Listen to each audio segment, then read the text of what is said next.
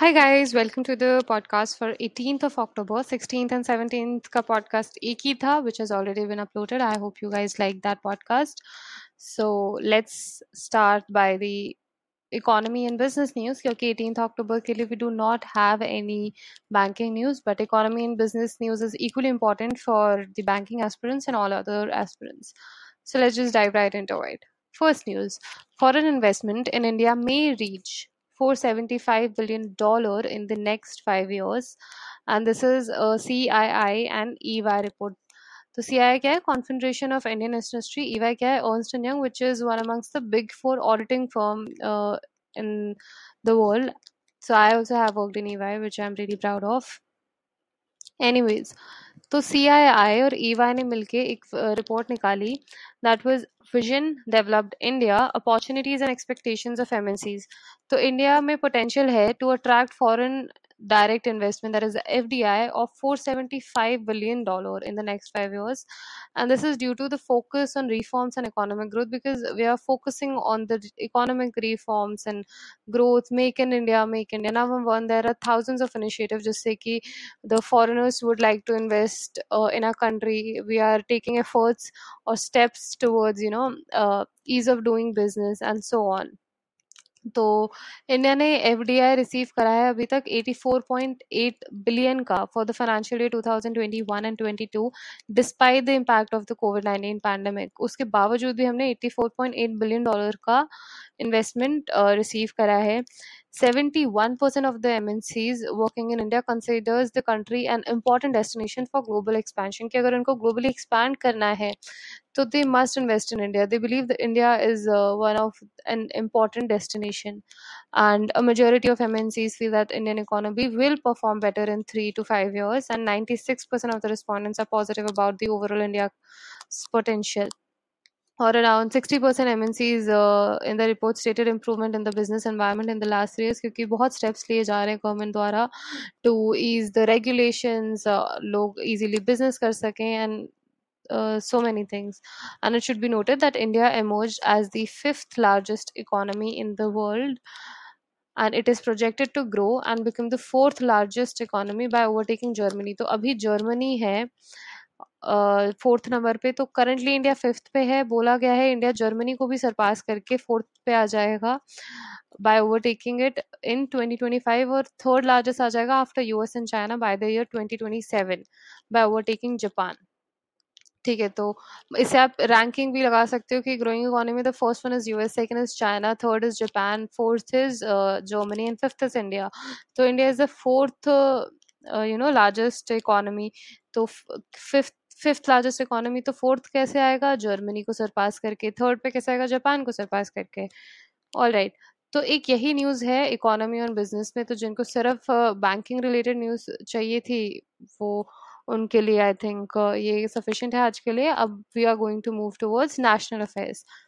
तो पहली न्यूज़ है, railway minister inaugurates first aluminium freight track in rake in Orissa. तो this is a 61 wagon aluminium rake जिसका नाम है 61 बॉबर NAL HSM1. तो इंडिया का ये पहला indigenously built aluminium freight rake है भुवनेश्वर रेलवे स्टेशन पे. And Orissa will carry coal for Hindalco Aditya smelter in Orissa Bilaspur. और ये डेवलप किया गया है with the aim to modernise the freight transport. Freight क्या होता है? ट्रांसपोर्टेशन का जो काम होता है, that is known as freight. तो जो कॉमर्स के स्टूडेंट है उन्होंने फ्रेट इन फ्रेट आउट भी पढ़ा होगा in 11th and 10th standard. So the freight is basically the amount for carrying goods. तो इसमें transportation से related we are talking. ठीक है, इसके highlights रहे हैं कि it is fully designed and developed indigenously in collaboration with RDSO, that is Research Design and Standards Organization, Hindalco Industries Limited and Besco Wagon, and also 100% recyclable. और ये 3.25 tons lower than the normal steel racks, which has 180 tons of extra carrying capacity. और यही है आपके लिए important इस वाली news में. मूविंग ऑन, प्राइम मिनिस्टर जो है इंडिया के नरेंद्र मोदी, उन्होंने 75 डिजिटल बैंकिंग यूनिट्स माने कि DBUs across 75 districts to the nation via video conferencing to ensure the benefits of digital banking reach every corner of India. क्या करा है प्राइम मिनिस्टर ऑफ इंडिया ने डेडिकेट किए हैं 75 digital banking units across 75 districts to the nation via video conferencing to ensure the benefits of digital banking reach every corner of India. तो ये DBUS जो है they were also during the financial 23 budget financial year 23 के budget में भी discuss किए गए थे, निर्मला सीतारमण ने करे थे. And these are set up by the commercials bank other than the RRBs, payment banks and local area banks, क्योंकि आरआरबीज को फोकस वो ऑलरेडी रीजनल या रूरल एरियाज में करे, तो ये कमर्शियल बैंक्स ने सेटअप करे हैं with past digital banking experience जिनको है और जिनको अलाउड है डीबीयूज ओपन करना in tier 1 to tier 6 centres. और it's a joint initiative of the central government, the RBI, and the Indian Banks Association, and the participating commercial banks as well, जिनको की experience है banking digital banking experience में, और tier 1 to tier 6 cities के लिए उनको permission मिली हुई है. तो एक इंडियन बैंक्स एसोसिएशन के बारे में एक न्यूज़ नहीं इन्फॉर्मेशन है that the CEO of IBA is Sunil Mehta and the headquarters are in Mumbai, Maharashtra. अब हम नेक्स्ट न्यूज़ पे आते हैं. अकॉर्डिंग टू अ रिपोर्ट जो कि NSO that is national statistical office ने निकाली थी, ministry that comes under the ministry of statistics and programme implementation, Andhra Pradesh has emerged as the top performer in the agriculture and allied gross value output, that is GVO. तो ये report focus करती है on the value of output from agriculture, forestry and fishing sector. तो आंध्र प्रदेश top performer रहा है agriculture और इससे related activities में in terms of the gross value output. तो आंध्र प्रदेश का ग्रॉस वैल्यू आउटपुट रहा है 2,03,638.5 crore, that is 2,03,638.5 crore in the agriculture, forestry and fishery sector over the 9 years. And Andhra Pradesh has also witnessed a 92.4% growth, which is highest. And the top 5 states रहे हैं आंध्र प्रदेश, मध्य प्रदेश, तेलंगाना, छत्तीसगढ़, तमिलनाडु, जिनका GVO काफ़ी रहा है as compared to other countries. तो ministry of statistics and programme implementation के independent charge हैं Rao Indrajit. That's it, इसमें यही है. आगे बढ़ते हैं.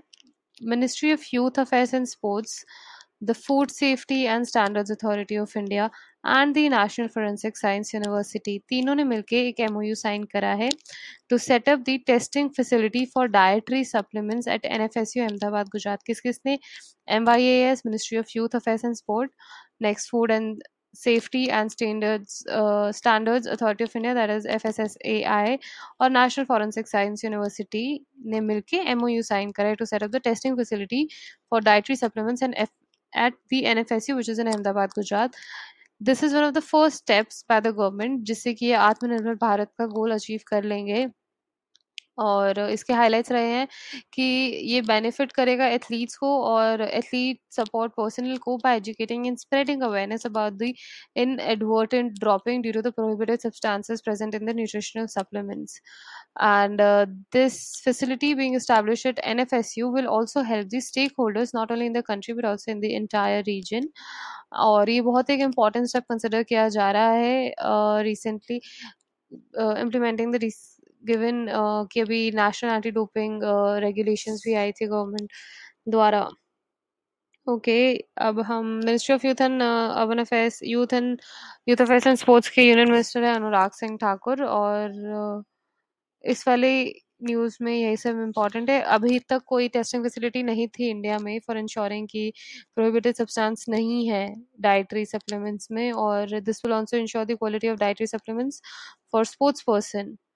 And that's about it. Moving on to the next news. Garud Aerospace and Lockheed Martin CDL signs MOU to collaborate on drones. So Garud Aerospace और Lockheed Martin, which is from Canada Serial Systems, ने MOU sign किया है to integrate Garud Aerospace, which is made in India drones, with Lockheed Martin Canada Serial System, Advanced Uncrewed Aerial System, that is UAS software solutions for defense and commercial purposes. Prime Minister ने launch करे हैं 100 Garuda drones in 100 locations across India. और महेंद्र धोनी इसके brand ambassador रहे हैं.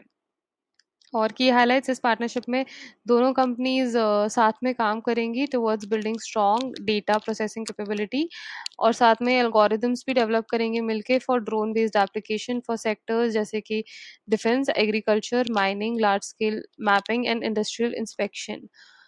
और जो unscrewed systems होते क्या हैं, तो uncrewed systems are basically aerial, terrestrial और marine vehicles and its related parts. So they are similar to sensors and communication software program that can execute data collection mission without any human presence.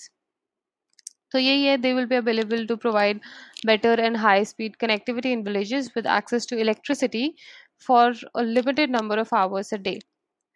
Okay, आगे बढ़ते हैं। इसी के साथ हमारी national affairs खत्म होते हैं। अब हम इंटरनेशनल अफेयर्स की तरफ बढ़ते हैं। इसमें पहली न्यूज़ है कि 15 ग्लोबल हंगर इंडेक्स आया था, दैट इज जीएचआई। ये इंपॉर्टेंट है, आपसे पूछ सकते हैं।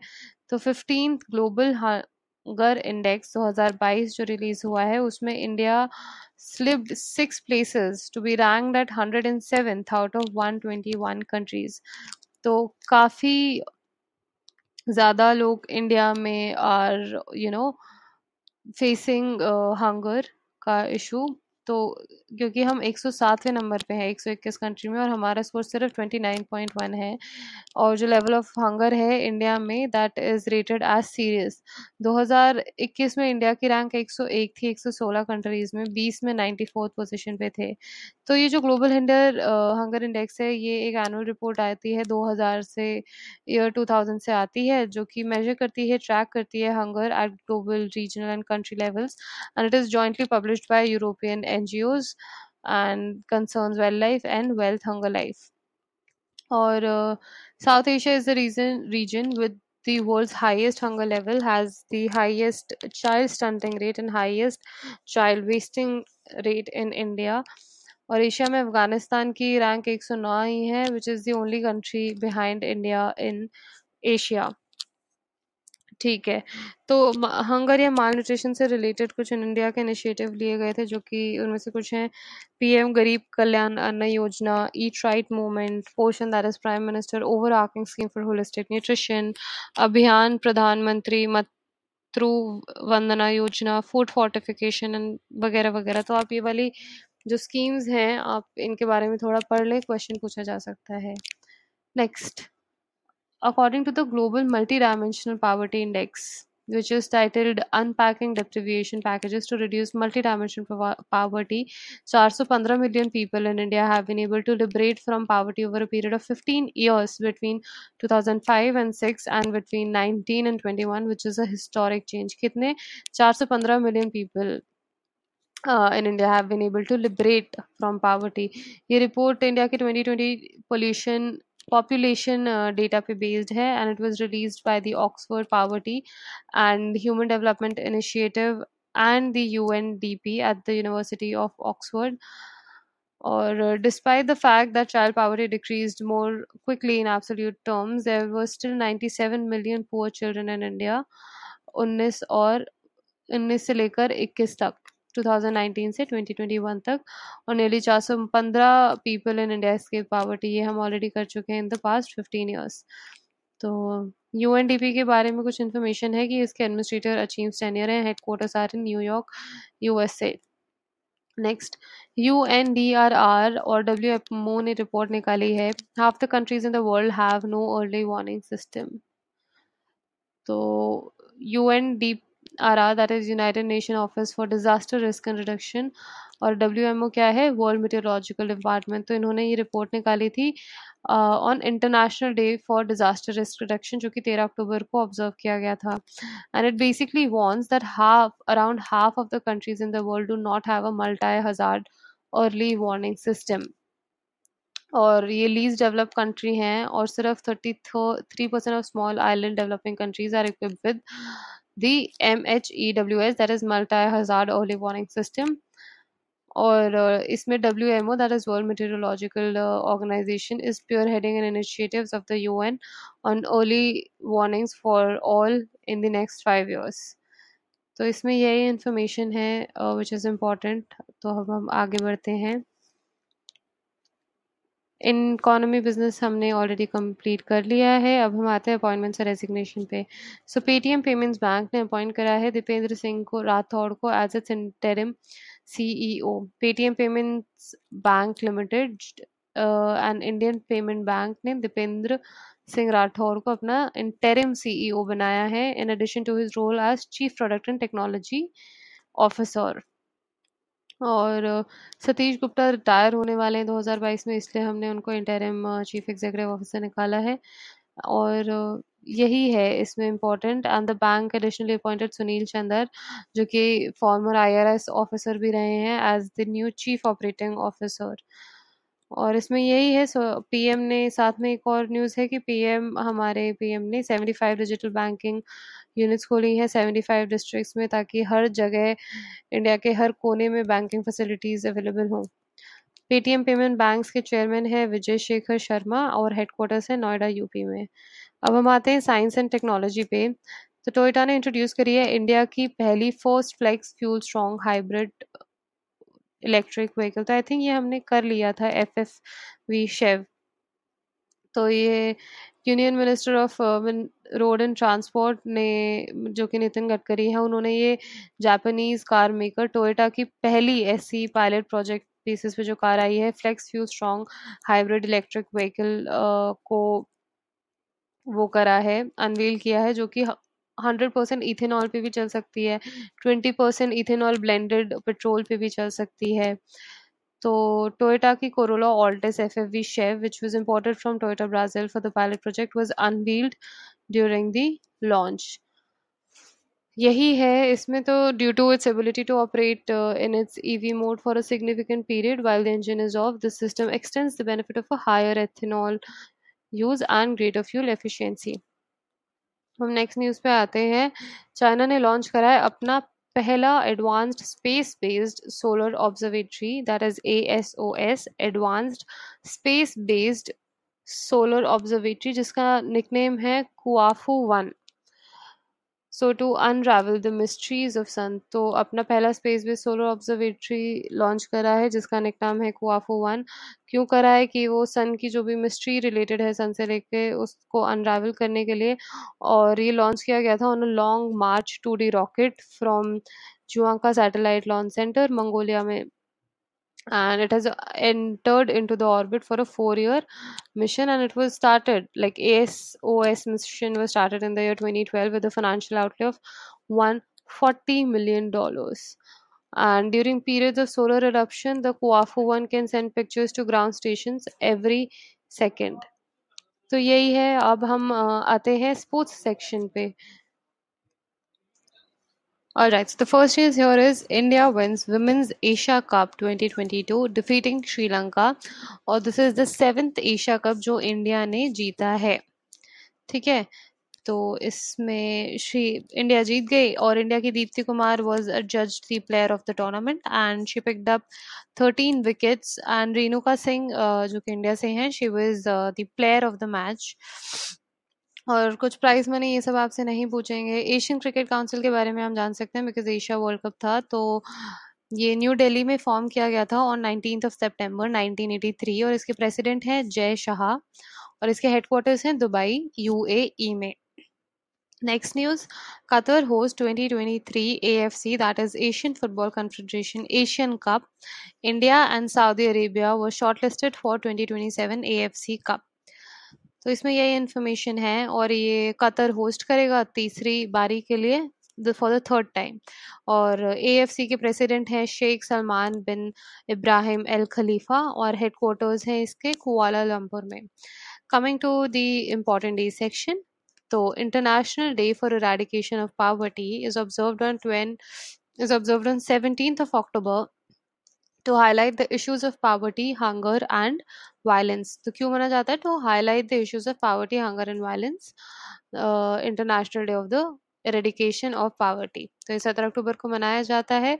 इस साल 35th एनिवर्सरी है of the world day to overcome extreme poverty and the 30th anniversary of the international day for the eradication of poverty. Theme क्या है इस साल के लिए, इस दिन की? It is dignity for all in practice, कि चाहे जो पुअर लोग हैं उनको भी they deserve dignity, so dignity for all in practice.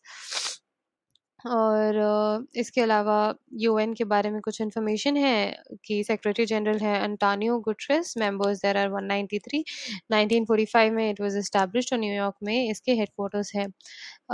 Then we have world food day जो कि 16 अक्टूबर को मनाया जाता है and it is the observance of this is annually led by food and agriculture organisations of the US, that is FAO. इस साल की थीम रही है लीव नो वन बिहाइंड, किसी को पीछे नहीं छोड़ना है। और फूड एंड एग्रीकल्चर ऑर्गेनाइजेशन के डीजी हैं, दैट इज डायरेक्टर जनरल हैं क्यू यू डोंग्यू, और हेडक्वार्टर्स है रोम इटली में। कौन है एफएओ की? Qu Dongyu, headquarters Rome Italy में है। Then we have world trauma day, तो ये 17 अक्टूबर को मनाया जाता है, ऑब्जर्व किया जाता है, so to raise awareness about the trauma and educate people on ways to address traumatic incidents and deaths। तो आपने सुना होगा पोस्ट ट्रॉमेटिक डिसऑर्डर, आजकल बहुत से ऐसे diseases, not diseases I won't say, कुछ ऐसी प्रॉब्लम्स या people are facing issues and we need to address those traumatic incidents and deaths, people need to know the ways how to address those traumas। तो ये new Delhi में create किया गया था ये दिन 2011 में, और अभी तक 400 people have died every, like this is a statistics that 400 people die every day due to the road accidents। और वर्ल्ड ट्रॉमा डे बोन और जॉइंट एक्शन वीक में मनाया जाता है जो कि 12 से 20 अक्टूबर होता है। ट्रॉमा होता क्या है? Basically means an any injury caused to the body. तो ये जो वर्ल्ड ट्रॉमा डे था, तो इसमें 12 से 20 तारीख को तो अलग अलग दिन, तो एक दिन 12 तारीख को वर्ल्ड आर्थराइटिस था, 16 को स्पाइन के लिए था, 17 को ट्रॉमा के लिए है, 19 को paediatric bone and joint day था, और 20th को वर्ल्ड ऑस्टियोपोरोसिस डे ऑब्जर्व किया गया। जो leading trauma across the world is that of road traffic accidents. ठीक है। तो ये आपकी न्यूज़ थी 18th ऑफ अक्टूबर के लिए। I think we have covered all the news for the day, और अब हम प्रोसीड करेंगे 19th अक्टूबर की न्यूज़ के लिए in the next podcast. I really hope you like the podcast and thank you for tuning in the podcast. Please like it, share it with your friends, and I hope it really helped you guys. Thank you.